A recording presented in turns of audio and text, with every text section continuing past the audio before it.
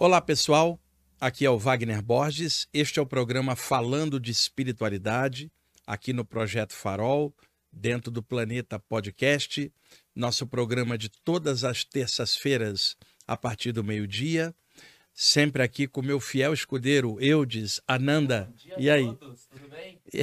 E gente, hoje, como vocês devem estar sabendo, deu um apagão elétrico aí em vários estados, e aqui em São Paulo atrapalhou um pouco aqui semáforo, metrô, trem, e está um pouco caótico e a internet está muito instável. Então hoje bem menos pessoas vão conseguir acessar aqui ao vivo, e eu estava tentando pegar aqui no meu celular as perguntas dos dois programas anteriores e não consigo acessar a internet. Por sorte, aqui está tudo funcionando aqui do estúdio. Eu tinha até falado com eu disse, tomara que não dê problema de flutuação aqui, né? Na nossa conexão para poder fazer o programa. Então a gente esperou um pouquinho, 10 minutos aí depois do horário, para todo mundo poder entrar, e muita gente vai conseguir entrar só daqui a pouco e outros vão assistir depois. E eu deixei hoje o programa para responder perguntas de vocês aí no chat, se possível, perguntas sobre os relatos do Irã que eu fiz nos dois programas anteriores, mas eu vou deixar para abrir em geral. Agora, um detalhe, eu não tenho como interpretar sonho num chat, gente. Não dá, nem questões de política que vocês sabem, a celeuma que dá, e nem vou responder também perguntas sobre o trabalho dos outros. Porque às vezes a pessoa fala assim, olha, fulano ou fulana falou isso, o que é que você acha? E a gente fica perdendo tempo em cima do que outros estão falando. Importante é o conteúdo que eu estou projetando aqui, pelo menos para o nosso programa, né? E o que cada um fala vai dentro da responsabilidade, causa e efeito de cada um. Então, ficar comentando, às vezes, o trabalho de terceiros, olha, esse fulano, essa fulana está errada por causa disso, ou fulano ou fulana está certa. Sabe, usa bom senso, filtra tudo e vê se está correto ou não. E a resposta que eu tenho é sempre dentro do conteúdo que eu passo. É no próprio conteúdo que eu passo, você já tem a resposta daquilo que eu penso de forma geral. E sempre lembrando que eu não tenho verdade absoluta, eu posso passar a minha maneira de ver as coisas, vocês têm que filtrar tudo isso que eu passo também, e cada um de vocês com a sua própria maneira de ver, usando bom senso, filtrando, cada um do seu jeito, na sua linha espiritual, sem ficar com competição tola, com a abordagem da linha espiritual diferente da sua. Vamos tentar pegar o melhor de cada um e tocar a bola, e aí cada um vai ver só o lado positivo e tentar melhorar, mas sempre do seu jeito. Eu não quero que ninguém fique seguindo o que eu estou falando, eu só quero compartilhar a informação a partir do que eu pude estudar ao longo dos anos, as coisas que eu tenho vivenciado, tá?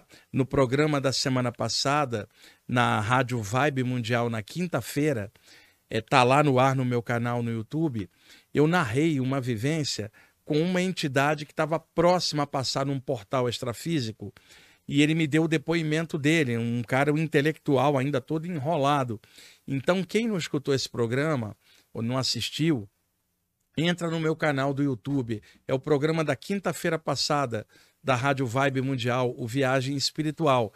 Quem não assistiu, assiste. Vai valer a pena, pelo menos dentro assim de estudos espirituais, né?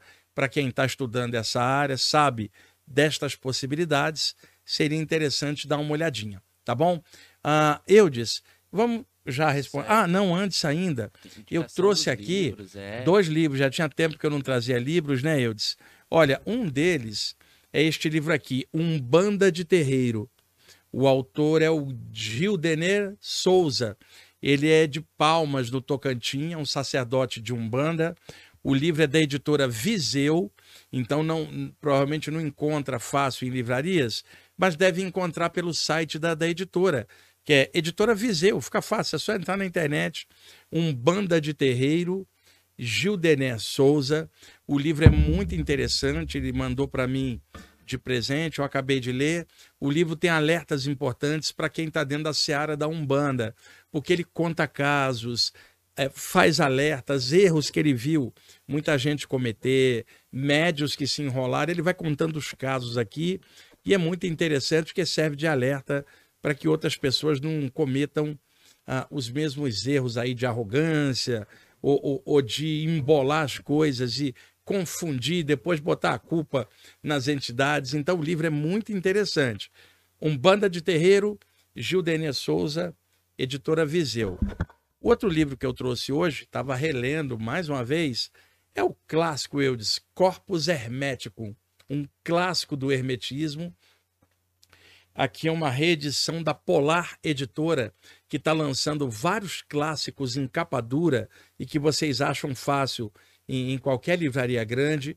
O Corpus Hermético se baseia na tradição lá que vem, primeiro, do Antigo Egito, do Djeruti, que depois seria deificado pelos gregos como Tote e, posteriormente, Hermes Trismegisto. E aqui na capa está o Tote, ou Djeruti, com cabeça de íbis. Depois os gregos trocaram por uma cabeça humana para ficar mais palatável para a mente europeia, né? A Grécia está na Europa, e aí botaram a cabeça humana e chamaram de Hermes Trismegisto. E aí tem todo um contexto hermético aqui, clássico, não é um livro de fácil leitura, tem que saber interpretar tudo que está aqui, mas é uma obra fundamental para quem queira conhecer a parte hermética. Agora vejam, acabei de mostrar um livro de Umbanda, estou mostrando agora um livro de hermetismo, assim como eu poderia mostrar um livro de outra área. É muito legal quando você não está com a mente lacrada numa área só, nem bitolado, ou só achando que a verdade está ali. É legal visão de conjunto, comparativa, ter a inteligência de saber harmonizar conhecimento de área diferente dentro do bom senso da pessoa, que não é ficar fazendo salada mística ou colcha de retalhos mística, estudando de tudo, mas sem aprimorar, sem equilibrar. Quando você tem um centro equilibrado, permite harmonizar pontos diferentes, você consegue achar um ponto comum. Por isso é importante achar essa unidade, essa segurança dentro de você mesmo, para não ficar dançando em várias áreas sem ter sentido algum. O lance o sentido é a luz, é a parte espiritual, é a melhoria da consciência.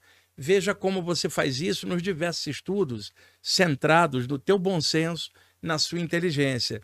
E não tem que aceitar nada só porque um autor X ou Y escreveu algo ou falou algo. Usa bom senso, filtro e vê se está de acordo com a razão, a consciência clara, o esclarecimento, e daí você acopla no conjunto de conhecimentos que você tem a partir do seu jeito. Bom, Eudes, vai lá na primeira, em cima e vai descendo devagarzinho, e aí eu vou respondendo as perguntas na sequência. Claro, já vou separar aqui. Antes, só dar um recado rapidinho que a Ju pediu, a Ju que geralmente grava conteúdo com o Wagner aqui do Projeto Farol, ela vai amanhã estrear o curso dela, então se vocês quiserem, tanto se estiver fazendo nada, amanhã, meio-dia, a gente vai estar aqui fazendo o lançamento do curso da Ju. Mesmo horário, só muda o dia, então venham aí assistir o curso da Ju. Lançamento do curso da Ju. Lançamento do curso, que legal, viu, Eudes? E é um curso bem maneiro, bem legal. Já agradecer também a todo mundo que tá presente, já deixem seu like, né? Não se inscrever E hoje no o pessoal que canal. tá chegando aí com dificuldade, né? A conexão hoje está Sim. muito instável. A primeira pergunta que eu separei aqui é do Fernando de Oliveira. Ele manda o seguinte: Professor Wagner, a autoaplicação de energia usando as mãos sobre os chakras é eficiente mesmo se estamos mais enfraquecidos? Tá, vamos lá. Naturalmente que pela conformação do nosso corpo antropomórfico, a gente tende a usar as mãos para quase tudo, para comer, dirigir, se expressar. Então, na hora de passar energia, a pessoa tende a projetar com as mãos na direção de alguém ou fazer uma autoaplicação nela mesma com as mãos, lembrando que existem muitos métodos de passagem de energia, o reiki, a cura prânica, o passe à moda do espiritismo, o passe à moda da Umbanda, o jorei da igreja messiânica, são muitas formas de passar energia e as pessoas, por temperamento, vão se adaptando a alguma dessas formas de trabalhar a energia com as mãos. Se pegarmos os antigos iogues, que ficavam isolados dentro dos templos, meditavam muitas horas por dia sentados ali, eles nem sequer usavam as mãos, projetavam as energias diretamente pelos chakras, Eudes. Porque a gente está no mundo ocidental com atividade externa, trabalho, né, escola, vida, e a gente se movimenta, mexe as mãos. Alguém que está dentro de um espaço reservado e que fica meditando, ou melhor, naquela ocasião o pessoal ficava isolado ali, praticamente não ficava em pé, ficava sentado, então nem mexia as mãos, né? Já ia direto pelos chakras ou pela mentalização. Podemos passar energia além dos chakras e as mãos pelo olhar, Eudes. A gente passa muita energia pelo olhar, porque alguma coisa chama atenção, você coloca o olhar, a exceção o deficiente visual, Sim. que acaba compensando com uma audição mais apurada, um tato mais apurado, para perceber por outras vias. A gente passa energia pelas mãos, pelos chakras, pelo olhar, Eudes, e também uma técnica clássica, pelo sopro, que é chamado insuflação. Como é que um yogi faria um tratamento prânico de passar energia para alguém, Eudes, já que eles raramente usavam as mãos? Simplesmente ele usava a respiração, que ele era um praticante de yoga. Então, ó, respirava, captava o prana e ó, projetava pelo sopro. O nome disso é insuflação. Muito usado como uma terapia prânica no passado. Essa técnica, com o tempo, ela foi lentamente sendo esquecida, era muito específica. E levando em conta que todo mundo prefere usar as mãos, né? Então quase ninguém usava mais o sopro. Aonde é que essa técnica foi resgatada e se manteve? Dentro da área xamânica, com os xamãs usando baforadas, né? O sopro para Verdade. passar. E como a Umbanda tem uma amálgama da parte branca, afro e indígena, dentro da Umbanda as entidades também aplicam o sopro, a baforada, seja o caboclo ali, seja o preto velho, baforando ou soprando e mexendo energias. Mas, tradicionalmente, a maioria das pessoas utiliza as mãos. Então é muito comum pessoas fazerem autoaplicação da energia para se energizar, tá? Agora, para mim, tá? Minha forma de ver, eu gosto de projetar energia com as mãos para alguém, mas para mim mesmo eu não viro minhas mãos e aplico energia. Eu trabalho direto os chakras de dentro para fora, irradiando luz ou pulsando luz por eles. É claro que uma hora ou outra, quando der vontade, eu posso virar as mãos, mas estou tão acostumado a trabalhar com os chakras que para mim trabalhar eu não uso as mãos, eu uso os chakras para irradiar, eu posso usar as mãos. Então ele pode usar qualquer uma das duas coisas, se autoenergizar com as mãos ou trabalhar diretamente os chakras, né, captando ou emanando energia e expandindo a aura dele à vontade. As duas coisas são úteis. Particularmente, para mim, é mais útil utilizar os chakras, mas muita gente se sente melhor com as mãos. Show de bola. A Nath pergunta: tenho sonhos lúcidos toda noite, lembro de tudo com detalhes, mas tenho dificuldade em lembrar das projeções. O que posso fazer para melhorar isso? Olha, primeiro tem que separar bem o que é sonho lúcido e o que é projeção, porque muitas vezes a pessoa tem uma experiência fora do corpo da seguinte forma: ela deita, dorme e apaga.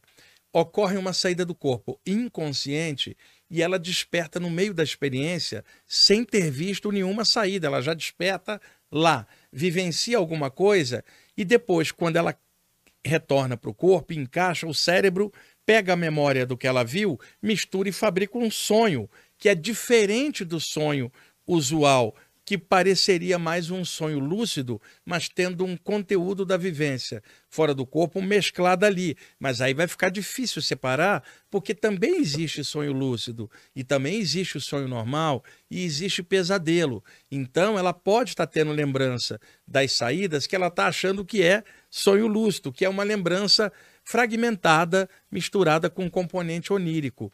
O melhor, como eu sempre falo, é leitura sobre saídas do corpo na hora de deitar, para deixar a mente saturada com as imagens da projeção e o conteúdo, para na hora que ela encaixar, o cérebro já está mais ou menos aberto à ideia da saída, para sedimentar melhor a memória. A leitura antes de deitar.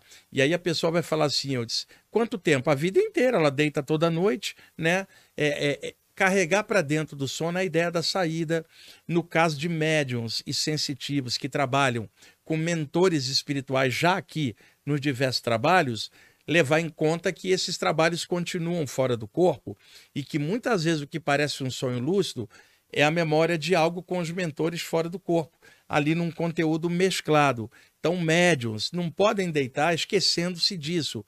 Ergue o pensamento numa prece, dentro da linha que você quiser, ou se não quiser fazer prece alguma, porque tem gente que trabalha com a mente mais livre, simplesmente lembrar que você é uma energia, lembrar que as coisas continuam durante o sono, não deitar igual The Walking Dead, igual zumbi. Porque, é claro, Eudes, vai ter uma noite que a pessoa está muito cansada, fala, eu quero apagar aqui, não quero pensar em nada, normal. Mas na média das noites, a pessoa vai deitar com algo já na mente, ela não deita só para dormir, ela deita objetivando um período extrafísico durante o sono. Então, esses conteúdos na mente antes de deitar ajudam bastante a garantir melhor memória. Boa. A Mari Duarte pergunta... Não, Mito, essa foi a que eu acabei de ler, né? O Nilson pergunta, professor, quais seriam os passos para conseguir chegar à catalepsia projetiva? Parece que não vou conseguir, comecei a fazer meditação, mas nem assim consigo. Como é o nome dele? Nilson Silva. Ô, Teria Nilson. passos ou roteiro Ô, Nilson, a primeira coisa é você estudar, cara. Porra, você não vai ser pela internet aqui, nem comigo, nem com o Saulo ou com ninguém, que você vai aprender projeção. Aqui a gente só está trocando ideias e compartilhando em aberto o tema. Você precisa ler, aprofundar. A catalepsia, você não vai criá-la. Simplesmente ela acontece por relaxamento, queda do metabolismo cardiorrespiratório, você vai despertar nela. Não adianta deitar e tentar induzir a paralisia, porque a sua mente fica tentando algo numa técnica e não sai da vigília, as ondas cerebrais, porque você está concentrado. Você precisa relaxar. O que você faz? Sentado, perto da tua cama, faça qualquer prática de relaxamento. Depois deita ou senta na cama, faz e depois estica. E se entregue ao relaxamento. Noite após noite. Leia algo antes de deitar, porque a tendência você vai deitar e vai apagar naturalmente. Então, faça algo sentado, qualquer que seja o exercício que você quiser, depois deita para o efeito acontecer posteriormente. E pela tua pergunta, você está muito ansioso. E eu também já sei daqui que você está estudando isso há pouco tempo. Senão, você estaria aprofundando mais, você perceberia que a catalepsia é mais um estado que acontece a partir do relaxamento da pessoa. Tentar induzir a catalepsia, você não vai conseguir. Você pode induzir um relaxamento para que a catalepsia possa rolar durante ele. A tua pergunta, eu estou tentando, isso é ansiedade, cara. Esquece isso. Estou tentando, quando é que eu vou conseguir? Estuda, deixa o tempo das coisas acontecer. Vai indo, estuda isso. Aí você vai perguntar quanto tempo? O resto da vida, cara. Isso não é uma técnica, isso é uma postura de consciência. Isso é um espírito encaixado na matéria. Você tem um conjunto de coisas para aprender. A saída do corpo é uma delas. Mas estuda isso com mais afinco. Não fica ansioso quanto tempo vou conseguir isso ou aquilo. Faça disso um estudo acoplado no teu crescimento como forma geral. Senão sua ansiedade vai impedir tudo de acontecer. Certo. A Mari Duarte pergunta, ontem tirando o cochilo no sofá, entrei em paralisia e percebi vários seres colados na minha aura. Já sigo seus conselhos em encher minha aura de luz. Pulso pelos chakras. O que mais posso fazer? Qual o nome dela? Mari Duarte. Ô Mari, fica difícil eu falar o motivo dessas entidades estarem encostando sem conhecer você. Eu não sei se eles estão encostando em você porque você está com um pensamento estranho e eles associaram, não sei o ambiente da sua casa ou com quem você mora ou que trabalha, porque tudo isso pode dar diferença. Tipo, vamos imaginar o Eudes. O Eudes, por exemplo, ele trabalha com público, ele faz stand-up de comédia. O Eudes é genial, monta esquetes para outros comediantes também. Então o Eudes está ali com uma plateia, às vezes numa casa noturna, né? Ali. Então o Eudes pode pulsar a luz e que for, mas durante a passagem dele naquela casa noturna, alguma coisa pode agarrar. Quer dizer, circunstancial. E ele deitar, se sentir paralisado, sentir algo agarrado. Mesmo ele tendo mexido com energia de dia, é algo que grudou. Igualzinho, Eudes, você entra num pântano, sai, tá cheio de sanguessuga agarrada. Isso não é moral, é circunstancial pelo ambiente onde você estava. Então, não dá para eu saber qual é a causa que está rolando. Eu também conheci muita gente que acumulava muita energia, principalmente médiums e sensitivos de cura, que antes faziam um trabalho de energia legal e pararam, a energia fica acumulada, essas entidades vêm, Eudes, igual pulgões extrafísicos para drenar o excesso que a pessoa está tendo. Pode ser uma causa também. Então, o que você faz? Antes de deitar, estende suas mãos para frente e enche o ambiente de luz por alguns instantes. Eleva o pensamento dentro da vibe que você quiser e energiza com calma e tranquilidade. forma um bolsão de luz no seu quarto e não tenha pensamento pesado assim. Se tiver alguma coisa aqui, vai ser expelida, vai direto para o umbral. Não, isso aí é arrogância. Não. Envolve o ambiente de uma luz e pensa o seguinte, que todo o universo melhore, que eu melhore, que quem estiver aqui melhore, melhoria pela luz, que a luz melhore a todos. Pensa algo positivo, não é só irradiar energia, tá? E quando você estiver paralisada novamente, sentir alguma coisa, exterioriza energia, não somente pelos chakras, pelos poros, como se a tua aura toda crescesse, irradiando. Sabe, eu muitas vezes que eu passei por isso, acorda, paralisado, sinto alguma coisa, eu estou tranquilo. O que essas entidades vão poder fazer? Nada. Vai poder te matar? Não, é condicionamento. Simplesmente eu fico calmo, irradio energia, penso numa luz e aquilo passa. O problema é que na hora a pessoa reage por medo, o medo dispara adrenalina e aí entra um monte de condicionamentos. Boa. A próxima pergunta aqui é da Érica Oliveira. Ela manda o seguinte: boa tarde, Wagner. A radiestesia consegue de alguma forma. Não, de alguma. Acho que seria isso. Ela escreveu errado. Então vamos lá. A radiestesia consegue de alguma forma equilibrar os chakras ou ao menos dar uma movimentação neles? Uma movimentação sim. Equilibrar os chakras é da própria pessoa, né, Eudes? Por exemplo, o que a gente pensa e o que a gente sente se reflete na energia. Então, por exemplo, Eudes, alguém fica cheio de coisa pesada emocional no peito, no chakra cardiorrespiratório. Alguém pode, um terapeuta de fora pode tentar ajudar, seja por passe, radiestesia, sei lá, qualquer forma, tudo para ajudar. Mas é ela própria que vai ter que trabalhar esse conteúdo, não vai ser ninguém de fora que vai tirar a mágoa dela, por exemplo, de alguma coisa. Então, tudo pode ajudar, mas o lance dos chakras é de dentro para fora, porque não é só energia. Chakras são afetados por pensamentos e emoções. Então, imagina uma pessoa com autoestima baixa, Eudes, né? Que não tem confiança em si, está sempre negativa com ela mesma. Não vai adiantar alguém de fora para mudar esse clima. Alguém pode mandar uma energia para ajudar, mas ela vai ter que subir a autoestima para enfrentar isso por dentro. E a autoestima baixa vai causar tristeza, e tristeza afeta a área do pulmão. E o pulmão está submetido à ação do chakra cardiorrespiratório. Vai ter uma pequena mancha escura nessa área, que ninguém de fora vai poder tirar. Ela vai ter que trabalhar essa mágoa, irradiar a luz aqui, mas trabalhar emocionalmente isso e enfrentar emocionalmente o que está pegando. Então, tudo pode ajudar, inclusive a radiônica. Agora, chakras é questão de dentro para fora. E prece, mantas, tudo pode ajudar, mas o autodesenvolvimento é de dentro para fora, eu dizer, a partir da própria pessoa. A Mônica Andrade, ela manda o seguinte: minha pergunta é sobre karmas. Quando uma pessoa é obrigada por outra a cometer algo errado, por exemplo, um aborto, a pessoa que foi forçada adquire o karma? É possível modificar o karma adquirido? Olha, é difícil eu falar algo sem conhecer o caso dela, tá muito genérico. Pelo que eu entendi, talvez ela ou alguém foi forçada a fazer um aborto pelo rapaz que não queria ter o filho ou pela família, que acontece isso também, né, Eudes? A família toda religiosa, todo mundo fala de Jesus, na hora de um aborto ninguém lembra disso, não é verdade o que eu estou falando? Vai lá, e a jovem, a mulher passa essa pressão muito grande, Eudes, né? E aí, ela obrigada no contexto, ela tem vários atenuantes, mas o aborto não é uma coisa interessante. Eu estou falando do ponto de vista espiritual, porque cada um tem sua opinião, vai ter gente pró e contra. Eu, como espiritualista, vendo tudo que eu já vi, não é uma boa, é uma coisa antinatural. O organismo da mulher, ele é preparado para determinadas funções. Quando você trava aquilo, sem ser por uma causa natural, né? Ou por ordem médica, por ter risco de vida, você está indo num processo contra a natureza do corpo. E a gente nunca se dá bem quando a gente vai contra a natureza do corpo. Não estou falando de moral, não estou julgando nada, estou falando do ponto de vista energético, espiritual. Porque tem gente, quando você fala nisso, cai de pau em cima, a favor ou contra. Eu estou dando uma perspectiva espiritual dentro do ponto de vista do que eu já vi. Eu já vi muita coisa nessa área fora do corpo. E por isso não é uma boa agora.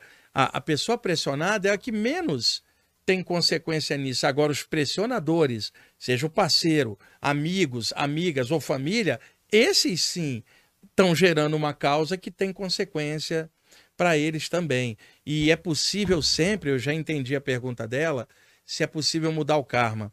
Eu aconselho para quem praticou um aborto, a única forma de equilibrar isso, Eudes, é ter um filho, devolver para o corpo a possibilidade que você tirou dele e a oportunidade de alguém vir, que pode nem ser o mesmo, já outro, não sei, mas harmonizar isso com você mesmo. No caso de não poder ter um filho, adotar uma criança só para ter o aspecto de recuperar e regenerar esta situação. Mas mesmo assim, o que eu estou falando é relativo, não estou vendo a pessoa, não sei o caso, mas eu sempre aconselho para quem praticou um aborto, não fica preso na culpa disso, porque culpa não te resolve. Não faça outro, com o conhecimento que tem agora, vai para frente, sempre eleva o pensamento numa prece a favor daquele que viria e que não pôde vir, e também da família que pressionou, porque essa pressão também vai na base da ignorância, vamos falar bem claro, e toca a bola para frente, e quando for possível, pensa na possibilidade, que não é uma coisa de engravidar para poder pagar algo, não é isso que eu estou falando.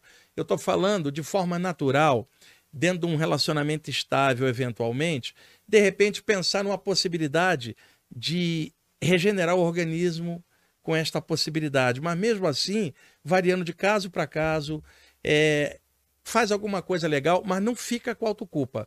Toma consciência do erro cometido, seja por pressão ou não, toca a bola para frente, vive, melhora. A melhor maneira de transformar karma é ser feliz. Sim. Melhora, põe a autoestima para cima, faz algo bom, mergulha no estudo espiritual em alguma área, transforma a tua consciência. Essa é a melhor forma de mudar karma. E vai tocando a bola. Culpa não prende a gente no passado e não ajuda a gente a ir para frente. Maravilha. A próxima pergunta, o nickname do rapaz é Sucrilhos. Ele manda o seguinte: professor, em breve irei iniciar meu projeto de falar de projeção e espiritualidade na internet. Quais conselhos e apontamentos ou alertas você daria para alguém que está iniciando na senda? Olha, se ele vai falar de saída do corpo, primeiro ele tem que dominar esse tema e manjar bem. Se ele, não adianta, eu vi isso, gente abrindo canais e tal, sem consistência nenhuma para falar daquilo. Talvez ele esteja falando de abrir um canal para contar relatos, juntar. Aí sim, dele, né? A experiência dele seria legal, porque troca ideia. Agora, a internet sabe como é que é, né? Tem de tudo. Você vai ter gente com um relato legal, o outro te atacando por algum motivo, do outro, que às vezes não é seu, o que você está falando é legal, o problema é o outro, né? Que às vezes está enviesado com alguma coisa espiritual e tende a atacar você. Sabe, isso é comum, Eudes. Suponha alguém que foi enganado por alguém numa consulta, dentro de algum lugar, ela se volta contra qualquer coisa espiritual e tende a atacar todo mundo. Mesmo eu não dando consulta, ele vai me atacar botando no mesmo bolo, por exemplo. Sim. Né? Então, é assim que funciona. Você vai ser atacado e vai ter pouca gente te dando apoio. Então, não dependa do apoio e não fique danado da vida com crítica, porque se for construtiva a crítica, aceita. Agora, boa parte das críticas que vêm não são construtivas. Eu disse, a internet, chega um cético e fala assim, não acredita em nada que você está falando, me prova. Ele acha que isso é crítica. Isso não é crítica, ele está entrando num programa espiritualista e está falando, você é um babaca e o que você está falando não existe. Isso não é crítica, isso é um ataque. Porque ele está entrando num programa com esse viés já sabendo disso. O outro entra e fala, eu acho que você está com o diabo. Isso não é crítica, isso é a opinião de um fanático. Exato. Então, quando eu falo isso, ele não aceita a crítica. A crítica construtiva, sempre a gente observa e vê se é pertinente e muda. Agora, ataques não são críticas e muita gente faz isso, né? Por isso que lá no meu canal eu cortei os comentários por causa de coisas assim. E também as pessoas faziam muitas perguntas, Eudes. Eu não tenho como ficar respondendo pergunta em comentários. Eu não tenho tempo para isso. Aí o pessoal ia lá no meu Instagram e me atacava, cara. Você não respondeu minha pergunta por quê? Ligava lá pro IPPB, o Márcio que atende, com a orelha quente com o pessoal reclamando. Por que ele não atende? Por que ele não dá consulta? E você imagina, o pessoal que fica... Por que você cortou o comentário? Não tem ideia. E tem um cara arrogante que às vezes põe comentário, ele achou que eu cortei os comentários do canal por causa das críticas dele. Imagina se estou ligando para ele, um cara cético. Tá? Que o problema do ceticismo é dele, não é meu. Eu estou bem tranquilo aqui. Então, tudo que é construtivo, tudo bem. Alguém falou, ó, eu acho que você podia acrescentar isso, eu acho. A gente observa. Agora, crítica destrutiva não. E você, quando abrir seu canal, você vai ver como é que é. Então, faz isso por objetivo legal, estuda para não dar viajada na maionese astral. O conselho que eu te dou é, faça um programa de relatos, troque com outros, mas estudando. Não faz naquela que você seja alguém que manja do assunto e vai tentar orientar o outro, porque não é o caso. Sim. E se diverte. E, Sempre gosta de e divertir. seja feliz com o que está fazendo, senão não adianta. É. A próxima pergunta é, professor, qual a visão de um espírito que não sabe que desencarnou quando está recebendo orientação de um doutrinador no centro espírita? Qual a visão de quem? Do espírito que desencarnou. Tá. Ele vê o doutrinador ou só escuta a voz dele? Não, as duas coisas, depende do espírito, viu, Eudes? Tem espírito que tá tão zoado que ele não consegue perceber nada, mas escuta ou sente as vibrações. Outros veem através do médium, tá? O médium ali é o intermediário, que acaba dando para o espírito seus sentidos durante a mediunidade para poder receber ajuda. Eu participei anos de sessão de desobsessão, então eu conheço bem os mecanismos da desobsessão, né? E o principal numa reunião mediúnica de desobsessão não é doutrinação, tá? É esclarecimento da condição do espírito, sentimentos legais que ajudem esses caras a passarem para a luz, porque tem muita gente de sessão de desobsessão que é fanática, quer doutrinar o espírito a qualquer custo. Tem que fazer o espírito aceitar aquilo. E aí é um tipo de pressão. Você imagina, Eudes, você está numa sessão de desobsessão clássica no movimento espírita aqui do Brasil, por exemplo, você acopla num médium, está num lugar diferente através de alguém que não é você que é o médium, e em lugar de você receber um boa noite, ninguém te cumprimentou, o pessoal fala assim, aceita Jesus? Tá, e se você for muçulmano, se você for hindu, se você for chinês, por que você tem que aceitar Jesus? Quer dizer, e nem te deram boa noite, estão interessados só em jogar religião em cima. Então, o importante é clarear a doutrinação. Os espíritos, inclusive, detestam esse nome, porque doutrinador é aquele que impõe doutrina ao outro. Eu sempre gosto de chamar de esclarecedor. Com respeito, ética e estratégia, ajuda a clarear o caminho desses espíritos, falando, irradiando. Doutrinador bom é o que não doutrina. Ele emana amor e esclarecimento. Boa.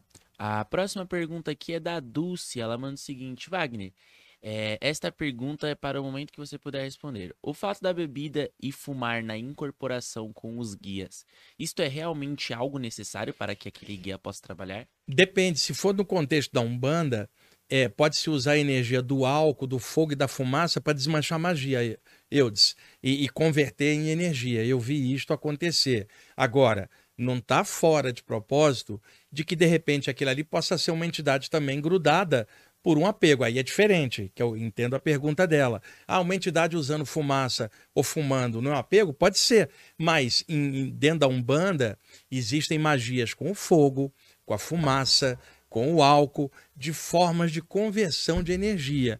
Então isso depende do grupo e da condição. Mas vamos ser bem claro, eu também vi casos em que a entidade usava um médium para fumar e beber e não havia magia nenhuma, a entidade que manipulava o grupo inteiro para satisfazer os seus apegos. Então é filtrar. Um grupo sério de Umbanda, isso não acontece. Porque vai ter supervisão dos mentores, vai ter um objetivo de luz. Mas é claro, cada lugar é um lugar.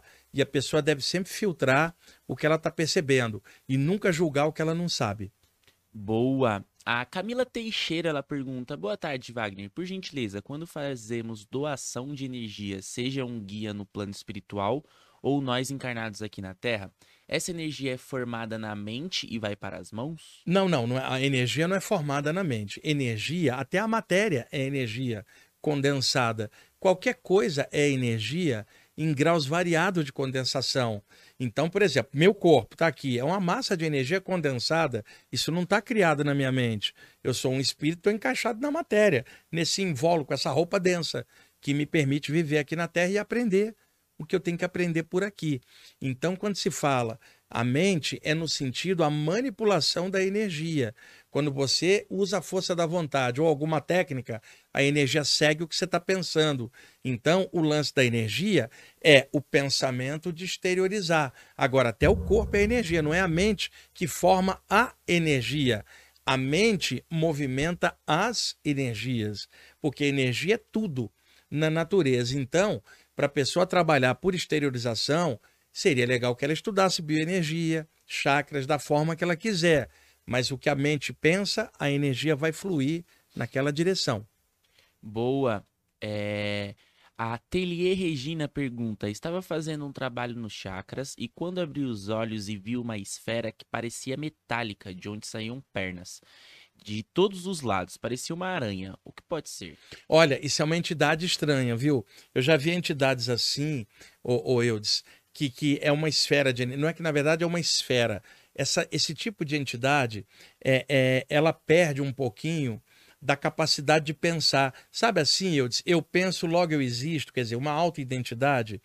Entidades, às vezes, estão tão zoadas, pessoal, que elas estão com a mente fragmentada. Então, a forma do corpo astral deforma em alguma aparência. Algumas perdem o formato humanoide e aparece como um oval energético, o que na área espírita é conhecido como ovoide, ou uma massa amorfa arredondada, de onde saem tentáculos. Às vezes, o que ela chamou de pernas são tentáculos. Às vezes, tem obsessores também que podem tomar essa forma energética e irradiar tentáculos em volta para assustar.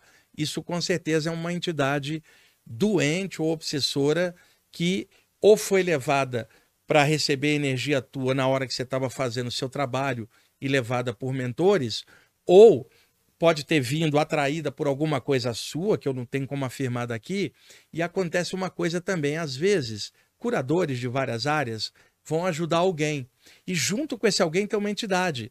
Na hora que a pessoa projeta energia, a entidade vai vir em cima dela depois, para tirar satisfação. E aí, por exemplo, você veio e deu um passe em mim, tá? E aí tinha uma entidade. Mais tarde, você está meditando na tua casa, aquela entidade aparece, ela foi tirar satisfação. Quer dizer, são muitas possibilidades por que algo assim apareceu, mas não é algo legal, com certeza. Certo. A próxima pergunta é do Zé Curubu. Ele manda o seguinte: mesmo tendo ótimos resultados da ansiedade com as dicas do Wagner, simplesmente do dia para a noite me sinto mal e mais com medo, mudanças bruscas de sensações. Podem ser influências espirituais? Até pode, como pode ser algo de dentro dele, né, Eudes? Às vezes, traumas de infâncias podem causar isso e traumas oriundos de vidas passadas. Pode causar um medo, assim, desarrazoado, que a pessoa não consegue entender por quê. Sugeriria para ele uma terapia, cara, uma regressão de memória, alguma coisa que possa identificar isso com um profissional sério, é claro, porque tem muita gente enrolona nessas áreas, né? Mas eu não tenho como falar nada sem perceber a pessoa. Pode até ser influência espiritual, mas pode ser algo de dentro dele também. Boa. O Sucrilhos, de novo, manda outra pergunta. Ele fala: professor, é impressão minha ou os pesquisadores mais renomados, como o Irã, Alan Monroe e etc., não atuavam muito no campo de assistência? Sim, Geralmente é o que eu faço lá fora, mas olhando sim. os relatos Mas deles. eu já falei isso várias vezes, ô Sucrilhos, que boa parte dos pesquisadores ou relato de projetores não tem muita assistência, principalmente se vier dos Estados Unidos ou da Inglaterra, como esses que ele citou. Normalmente, projetores aqui do Brasil, ligados a toda a parte espiritualista, falam de assistência pelo viés espiritual, o que é diferente da mentalidade de um inglês ou de um americano. Lá também tem, mas é menor a quantidade de pesquisadores assim. A maioria está dentro do fenômeno da projeção, sem usar muita consciência para ajudar terceiros ou a si mesmo. Se você olhar os brasileiros, Valdo Vieira, o Saulo Calderon, eu mesmo, Luiz Roberto Matos e tantos outros que eu não recordo agora, tem tanta gente boa trabalhando, Dalton Rock, todos falam de assistência espiritual. E eu sempre alerto quanto a isso que você está falando, tá? Para não ficar preso só na parte técnica, que tem um lado espiritual junto. Tem gente que só quer o fenômeno da projeção, não quer consciência ou qualquer variação espiritual. E para muitos de nós que mexemos com a parte espiritual, não dá nem para imaginar a projeção ser o conteúdo espiritual. Sim. Então, o que ele está falando, eu também já falei aqui algumas vezes. Eu concordo. Certo. A próxima pergunta é do Sérgio Paz. Ele manda o seguinte: professor, Yogananda, na autobiografia, relata que seu mestre teve contato com um plano casual, muito sutil. Causal. Causal, isso. Muito sutil. E que os corpos causais ainda tinham ego. O ego também evolui com o espírito? Não, é o seguinte, quando fala ego, por exemplo, se você for falar, e para a gente avaliar isso com o cérebro daqui é difícil. Vamos supor, um ser espiritual avançado, que inclusive ele transcendeu a capacidade de pensar, pensar para ele é lento. Como é que nós vamos imaginar um ser assim? a gente vai tender a usar o pensamento para entender o não pensamento, não dá certo. Então, quando se fala, o Yuketeswar fala para o Yogananda que mesmo num plano maior ainda tem ego, é no sentido de ainda ter uma possibilidade de manifestação individual, como esta, ele estava aparecendo para o Yogananda, ele não estava numa escala cósmica. Então, quando ele fala ego, não é ego aqui no nosso sentido aqui, o conjunto da personalidade inferior. É ego no sentido de ainda ter uma identidade, uma personalidade, para poder se manifestar. Senão a pessoa transcende de tal forma que não tem como individualizar mais o contato dela. É assim que eu entendo. Agora, Eudes, só para você pensar, e pensar aí seria uma redundância danada. Veja, você tem um corpo humano, pensamento e emoção. Se eu tiro o seu corpo humano, sobrou pensamento e emoção com você desencarnado, certo, já que você não tem o físico. Se eu tirar a emoção, o pensamento ainda existe, que é um pensamento sem turbulência emocional, sereno. Mas se eu tirar o pensamento, a emoção não existe, que aí não teria o pensador para se emocionar. Sim. Então veja, tirei o corpo, sobrou pensamento e emoção. Tirei a emoção, sobrou só pensamento. Eu disse, se eu tirar o pensamento, sobra alguma coisa ou nada? Nada. Aí é que tá. Porque você vai falar, mas se eu tirar o pensamento, como é que eu vou entender as coisas? A não ser que você imagine o seguinte, um ser tão avançado, e existem espalhados pelo universo outros seres muito mais avançados do que nós, que já transcenderam a capacidade de pensar, Eudes. Pensar para eles é lento, como a gente pensa. Desenvolveram a intuição tão diretamente que eles captam aquilo num segundo e nem precisa ficar raciocinando em cima. Aquilo é. Ele não precisa decodificar aquilo como pensamento. Para ele, pensar é lento, porque ele desenvolveu algo muito mais avançado. Esse pessoal olha para nós e fala assim, coitado do Eudes e do Wagner. Eles ainda pensam. Neste caso, tirei o corpo, tirei a emoção. Se eu tirar o pensamento e eu tiver desenvolvido algo antes, mais além, se eu tirar o pensamento, sobrou isso, que é a consciência que não precisa mais pensar, porque ela avançou, sem o ego.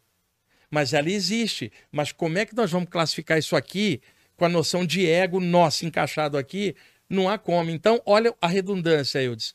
Um dia por evolução, melhor, o paradoxo, um dia por evolução, nós vamos deixar de pensar, porque nós teremos desenvolvido mecanismos mais rápidos de cognição. Agora, olha a ironia, Eudes. Um dia nós vamos deixar de pensar, mas até lá a gente vai ter que pensar nisso. Olha o paradoxo. Um dia eu vou parar de pensar, mas por enquanto eu tenho que pensar nisso, porque o que eu tenho aqui é o pensamento. Aí você fala, ainda há uma identidade. Agora, em algum momento da evolução, não é que vai diluir, mas a consciência vai estar tão avançada que não vai permitir um contato mais tete a tete, igual do Yuketeswar com o Yogananda. É que esse é um tema bem complexo. E é claro que para ele estudar, ali o Yogananda está apenas relatando. Ele tem que estudar Samadhi, que é a expansão da consciência, e os outros relatos de outras pessoas que falaram disto por outras vias. O livro do Yogananda, para quem não leu, é o Autobiografia de um Yogi, do Paramahansa Yogananda, que eu sempre recomendo. É um livro divisor de águas. E esse relato que ele cita do Yuketeswar, contando para o Yogananda, ele já tinha desencarnado, ele aparece para o Yogananda falando de um plano causal.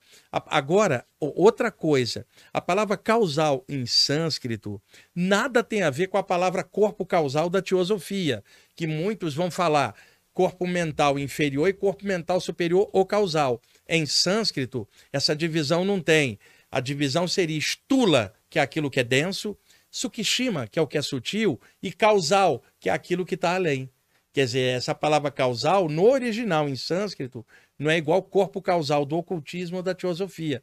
Isso é uma coisa um pouco difícil de explicar aqui, e aí seria legal dar uma olhadinha naquele programa que a gente, 2, 3 atrás, botou o link, o programa Mitos sobre o Veículos de Manifestação e Cascão Astral, que está lá no meu canal, onde eu classifico esses veículos de manifestação. Mas aqui é difícil de explicar um tema desse tão vasto. Certo. A Juliana Favoreto manda o seguinte: ultimamente tenho tido experiências em que me sinto ao mesmo tempo fora e presa ao corpo, como minha consciência estivesse dividida, com que tem a percepção de ambos os ambientes. Por que isso acontece? Dilatação da aura, já contei isso aqui tantas vezes, é o despichamento dos chakras. Tá? Você está aqui, tua aura expande. O chakra coronário para cima, o frontal para lá. Parece que metade de você está aqui e metade está lá. E se o frontal estiver aberto, vendo um outro ambiente, por clarividência viajoura, parece que você está aqui e está lá, mas você não saiu. Foi a dilatação da aura dos chakras. Certo? O William Santos, ele pergunta, para maior percepção e interação com os mentores nos trabalhos de doação energética, tanto no grupo ou em casa, todos os chakras precisam estar ativados? Não, não. Ou os superiores são essenciais? Não. O São mais... importante é o conjunto, da cabeça aos pés, sempre. Agora, é claro que quando alguém vai exteriorizar a energia com sentimento legal, o chakra cardio respiratório tem precedência. E o chakra frontal pelo poder da vontade. Esses dois, o frontal e o cardiorrespiratório, são essenciais numa exteriorização para a doação de energia. Quando há doação de ectoplasma, em fenômenos de ectoplasmia, a tendência é que essa energia saia mais dos 3 chakras de baixo, numa doação um pouco mais física, enquanto que uma doação mais psíquica, com sentimentos, seria na área cardiorrespiratória e uma outra nível de esclarecimento com chakras da cabeça. O ideal é sempre o conjunto, mas a prioridade no chakra cardiorrespiratório e frontal e no caso de ectoplastas, médios ectoplastas, o chakra do baixo ventre. Certo, o João Paulo manda o seguinte, professor, na pandemia eu percebi que comecei a sentir presenças de entidades e espíritos no meu chakra humeral. Acontece que não tenho muita experiência com esse chakra. Poderia indicar um conteúdo para estudar sobre Não o tem chakra quase humeral? nada sobre chakra Ele humeral. falou exatamente isso, tem quase nada. O chakra humeral é um chakra secundário, Wildes, que fica na cabeça do pulmão esquerdo. Aqui, né, logo atrás, é um chakra que tem a ver com aproximação mediúnica. Por isso que ele está sentindo presenças por trás desse chakra. A maioria dos médios tem esse chakra humeral muito sensível e sente a presença de entidades. Por que isso aumentou na pandemia? Por 2 motivos. Quando a pessoa estava na vida social normal, trabalho ou saindo de casa, ela interage com muitos outros. Mas quando a pessoa está isolada em casa, ela começa a se perceber de outro jeito. Sim. E aí ela percebe sensibilidades que já tinha, mas ela não notava. E aí por isso que na pandemia isso ficou mais exacerbado para ele. E não há muita literatura, quase nada sobre chakra humeral. O que tem é na literatura espírita, uma coisinha ou outra. Se eu não me engano, tem um autor chamado René Nunes, que trabalhava com cromoterapia, mas os livros dele são difíceis de achar. E ele comenta um pouquinho sobre chakra humeral. Pode ter um médium ou outro pesquisador espírita, ou até da Umbanda, que também tenha jogado algum conteúdo na internet. Mas livro assim para indicar, de cabeça não me ocorre muito não, no momento. Certo, a Jaqueline Balzani, ela pergunta, animais têm mentores? Posso pedir para eles notícias no meu cãozinho falecido? Não, porque isso aí não é assim, tá? Aceita a passagem do animal. Você tem que entender isso, e o tempo deles é menor do que o nosso. O animal, ele tem mentores que cuidam deles do lado de lá, porque cuidam da evolução animal. Eu tenho um programa no meu canal, chama Stum Pet. São uns 8 ou 9 programas só sobre animais, onde eu falo um pouquinho sobre isso. É que aqui hoje não tem como expandir isso nesse hall de perguntas gerais que eu estou fazendo aqui hoje. E as respostas, tá? O que você pode é irradiar sentimentos legais a favor do seu cãozinho, seja para ele, na evolução dele do lado de lá, ou eventual encarnação dele, que ele seja feliz, ou com você, ou com outro lá na frente. Quebre esse apego, tá? Eu tenho um lá, o Urama, de 14 anos em Yorkshire, ele já está com idade, uma hora ele vai, é assim mesmo, a gente tem que aceitar, não é frieza. É a naturalidade de quem está encarnado. O conteúdo espiritual elimina isso, elimina essa treva da perda, a treva da morte, sabe? Ilumina a sua consciência, põe para frente, arranja um outro bichinho, não para compensar a perda de um, mas para dar chance de um outro trazer alegria para sua vida, e você dá conforto e segurança para outro serzinho da natureza, né?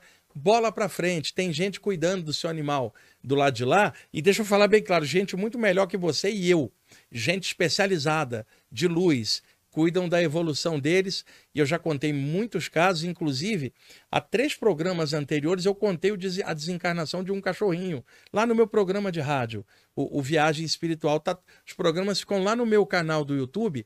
Então, 2 semanas atrás, está por título, você vai ver lá, relato da assistência na passagem final de um cão, que aí você pode entender melhor essas coisas, mas bola para frente, abre o coração.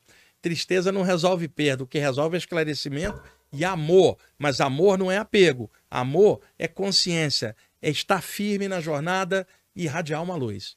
Boa. A Daniele pergunta: existe alguma técnica energética para acabar com sonambulismo? Tenho a Não, o sonambulismo tem várias causas, tá? Não tem como falar nada sem ver o caso. Tem causas psíquicas, causas neurológicas, tem uma série de coisas. Agora, eu conheci alguns casos, Eudes, e isso considerando sonambulismo em adulto, porque em adolescente é normal, em criança também. De vez em quando ter sonambulismo para na adolescência, por causa da fermentação hormonal do corpo do adolescente está virando adulto. Mas eu conheci alguns casos em que a pessoa que tinha sonambulismo, Eudes, começou a frequentar algum grupo espiritual, desenvolveu a mediunidade, o sonambulismo sumiu. Era um acúmulo de energia mediúnica que não estava sendo usado e que despertava durante o sono o movimento. Mas eu não vou generalizar, pelo amor de Deus, porque cada caso é um caso. Vai ter casos que tem outra explicação.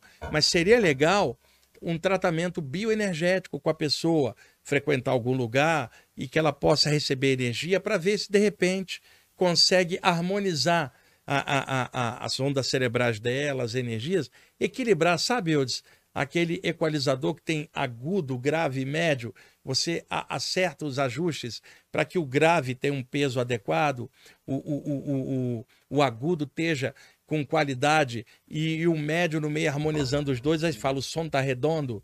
Às vezes o sonambulismo está muito grave ou muito agudo, e aí, de repente, ajusta por algo energético.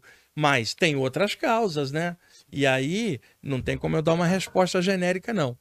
Certo. A Juliana, ela pergunta para o professor qual a diferença entre cascões e espíritos desencarnados. Olha, essa resposta é complexa, tá? É um mito do cascão astral, que é um mito danado. Eu tenho um programa só sobre isso, mas eu não tenho aqui o link agora para passar. Eu já passei aqui outro dia, inclusive. No próximo programa, eu posso trazer o link e pedir para o Eudes colocar. É um programa de 2 horas, onde eu estou falando sobre o cascão astral e o mito e como é que diferencia de espíritos. Mas cascão é o quê? Tipo, sujo cascão? Não. Cascão sujo é um amigo do Cebolinha. Não. Tipo isso? É o cascão astral, que é uma coisa que veio da teosofia, que muita gente pegou e que, na verdade, não tem essa história. Foi uma tentativa de tentar negar o mundo espiritual. Tipo, aquilo que você está vendo não é um espírito, é um cascão. Pura negação da mediunidade ou da presença de espíritos. Tem um programa só sobre isso, onde eu explico com detalhes, tá? Chama-se Veículos de Manifestação e o Mito do Cascão Astral. Tá lá no meu canal, no programa Ensinamentos Extrafísicos e Projetivos lá, mas vai ter que procurar. No próximo programa, eu trarei o link para projetar para você. Você me lembra, Eudes? Claro. Para passar, para a gente jogar.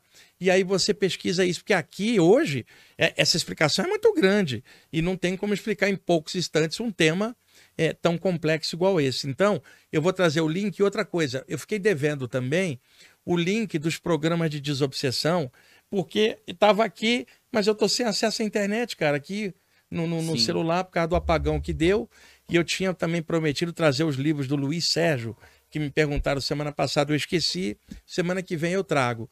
E aí trago esses links também. Fechou. Esse link que tá aqui não é o quê? Ainda vai...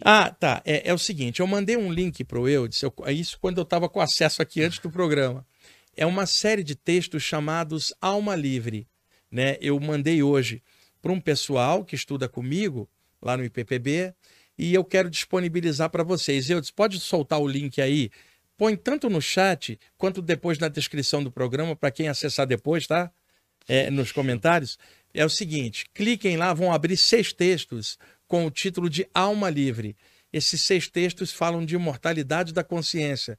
Pode ser que sejam úteis para algum de vocês ou para passar para algum amigo. Deem uma olhadinha no tempo que puder.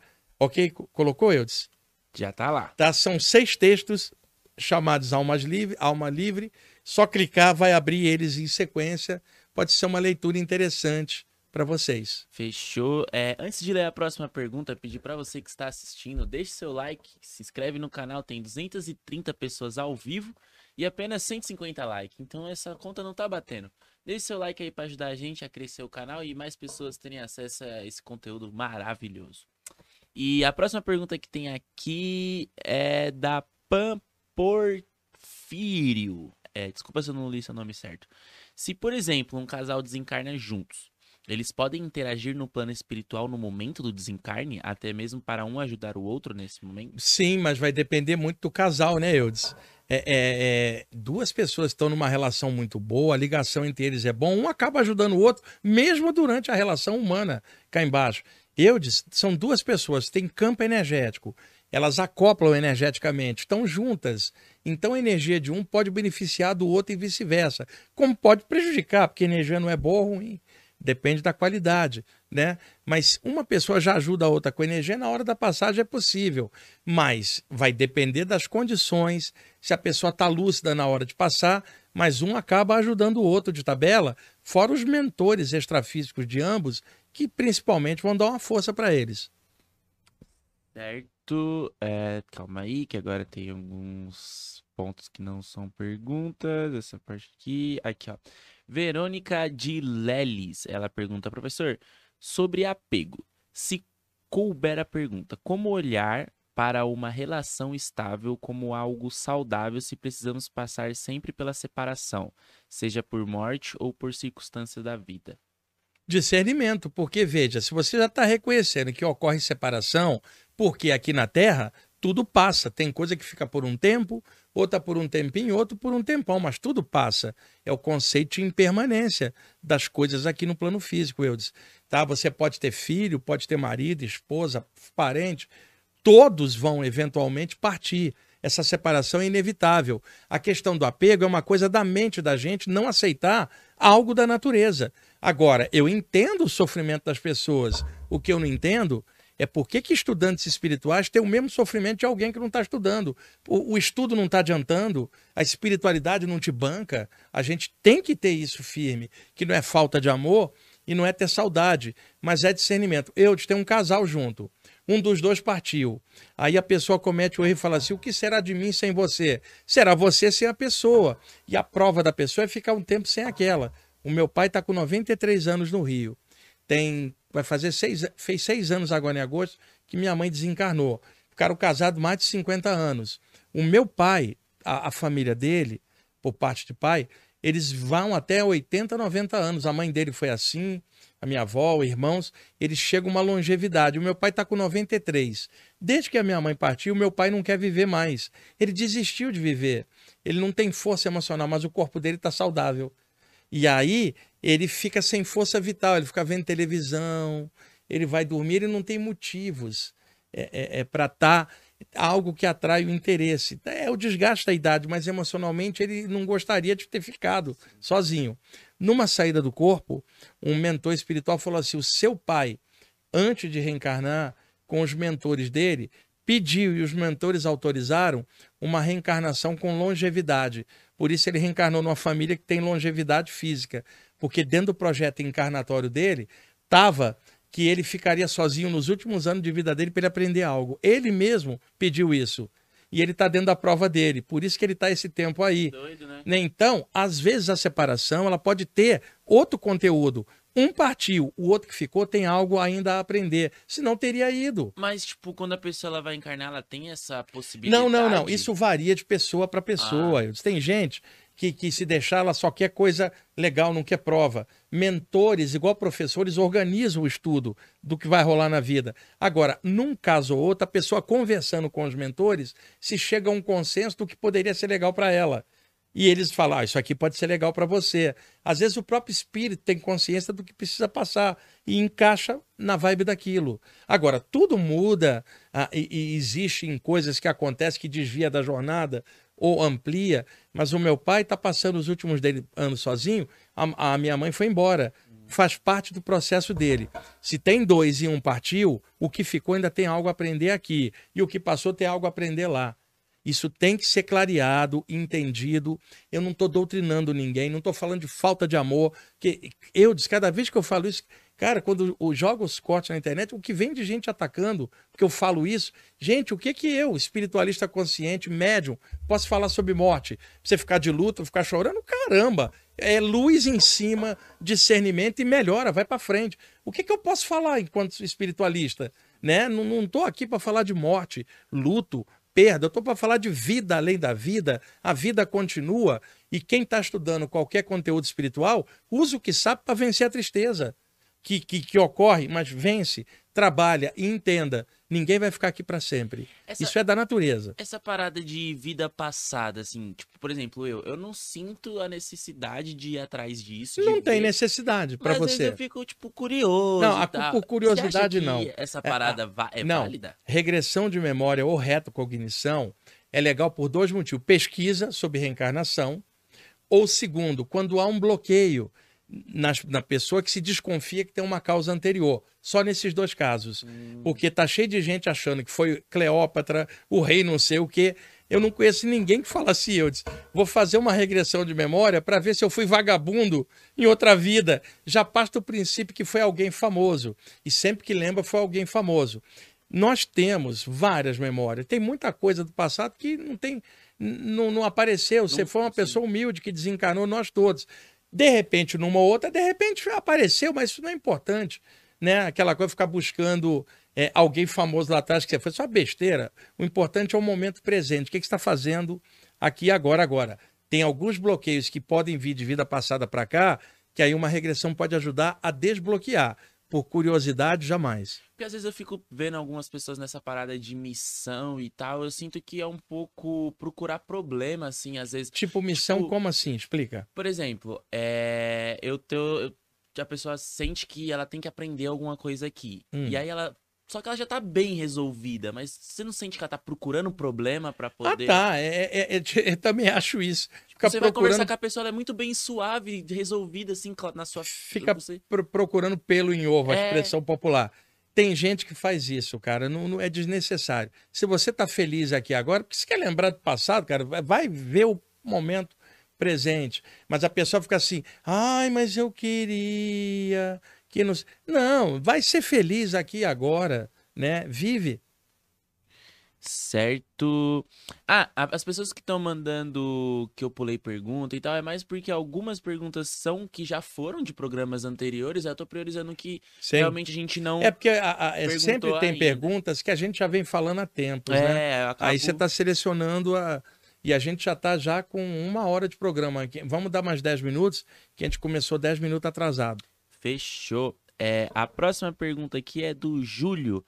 Wagner, boa tarde. Você sabe sobre a nave-mãe que está perto do nosso planeta, sobre o comando do Não sei. Viajou bastante. Não sei de nada disso. Eu sei do Astacheran, que ela deve estar falando, não é isso? Isso, nossa, você fez certinho.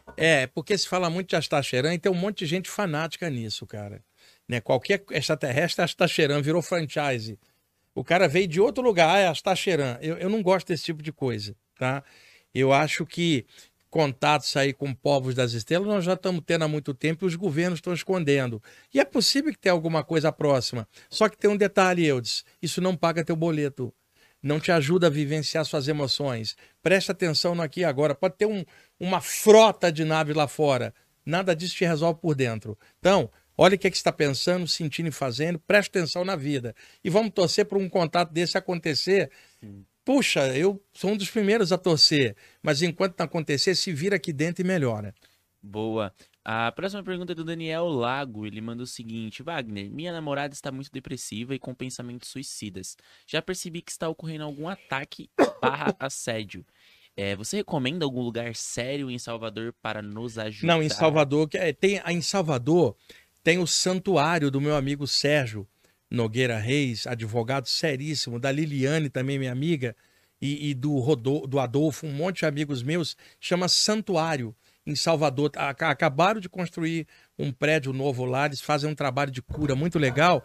Eu recomendaria para a pessoa, mas é que eu não tenho aqui o contato para poder passar, né? Como é que eu faria? Eu não sei, na internet, talvez se ela clicar Santuário, Cidade de Salvador, talvez abra lá o site. Eu sei que tem também no Instagram, Santuário é o nome. Procura lá que você vai achar um lugar seríssimo em Salvador, com amigos meus que trabalham com a parte espiritual há muitos anos, gente honesta, pode ser que dê uma ajuda. E corre atrás com ela, Se você tá achando que é algum processo de assédio, busca ajuda, cara. Não deixa isso aí aprofundar, não, porque as consequências podem ser muito ruins. Boa. E o pessoal do chat também, se tiver alguém aí no chat que conhece, que É sabe, isso, manda boa aí dica. pro rapaz Alguém do saber. chat aí que é de Salvador e conhece o santuário, deixa aí o link, se souber. O doutor Sérgio Nogueira Reis, advogado, grande amigo meu de Salvador, grande espiritualista, né? É um dos diretores lá. A Liliane, o Luiz Roberto Matos também, né? Grande projetor, também é de lá. Sabe, é muito legal o trabalho deles. Se alguém souber, joga aí o link para ajudar aí esse casal.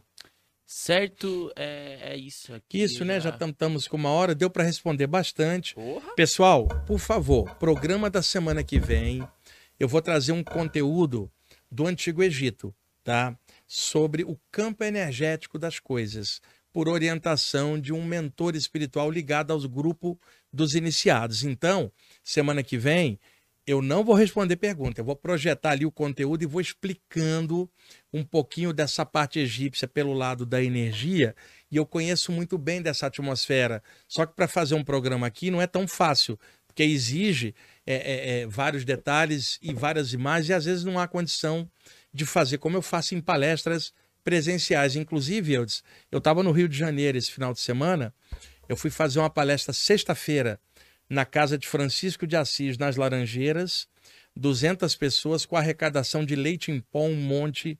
Eu quero mandar um abraço para o pessoal da Casa Francisco de Assis, que faz um trabalho espiritual legal na Rua Alice, nas Laranjeiras, e que ajuda comunidades carentes. E no sábado, eu estava no Instituto Leonardo da Vinci fazendo uma palestra sobre hinduísmo, com arrecadação de comida também para 2 instituições. Quero mandar um abraço também para o Sebastião, aí do Rio de Janeiro, o Benício, que cede o espaço lá da Rosa Cruz, para que eu possa fazer a palestra, e o pessoal que estava na palestra. Um abraço para a Bela também, que tanto estava na palestra no Leonardo da Vinci, quanto lá na Casa Francisco de Assis. Pessoas muito legais do Rio de Janeiro, o pessoal fica contente quando eu vou, eu fico contente de rever o pessoal também, né? Essas palestras lotam, e da próxima vez vou ficar mais tempo lá para ir em outros lugares, né?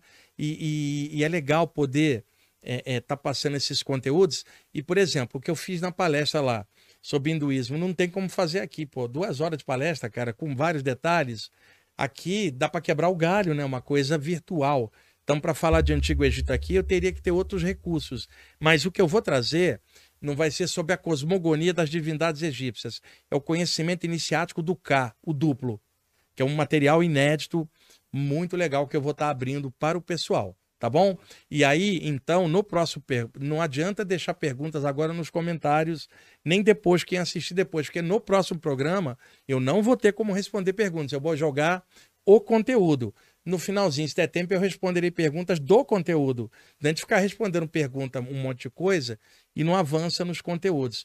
Veja, abri hoje, vou fazer conteúdo, mais para frente eu abro perguntas de novo. Porque senão o pessoal vai botando pergunta nos comentários, eu nem consigo ver, eu faço muita coisa. Tá? Então é quando a gente abrir aqui, porque senão eu fico respondendo pergunta e não passo conteúdo, e tem um monte de coisa para passar, cara. Boa. Tá bom, pessoal? Algum recado final? Ah, recado final não, já. Ah, se alguém quiser, é verdade, isso eu posso perguntar. Se alguém quiser, sexta-feira, eu vou estar fazendo as piadinhas ali na Paulista. Lá no meu Instagram eu te passo mais informação. Wagner, quer ir assistir umas piadinhas que você vai fazer na sexta? Palestra, como sempre. Eu faço palestra toda sexta, gratuita, aqui no IPPB, toda sexta aberta. Agora, deixa aí o seu Instagram, pessoal. Qual o endereço? É o Eudes Almeida, se vocês quiserem lá. Aí eu tenho um link que é gratuito para quem me segue o ingresso. Porque eu quero só gravar lá umas Como é piadinhas que é? novas. Repete o endereço. O Eudes Almeida. Então, O Eudes Almeida, tá. isso. Viu, gente? Entra lá, na faixa o Na ingresso? faixa. Aê, garoto, Eudes Ananda. Então, pô, Distribuindo Eudes, alegria. eu ainda vou assistir um show seu, Boa. cara. Eu vou entrar de férias em dezembro. E aí, se você estiver fazendo algum show desse aí, eu vou assistir, tá? Eu quero assistir lá e prestigiar lá o seu show, Fechou. que eu sei que é muito legal. Muito obrigado. Bom, gente, um abração para todo mundo. Até mais.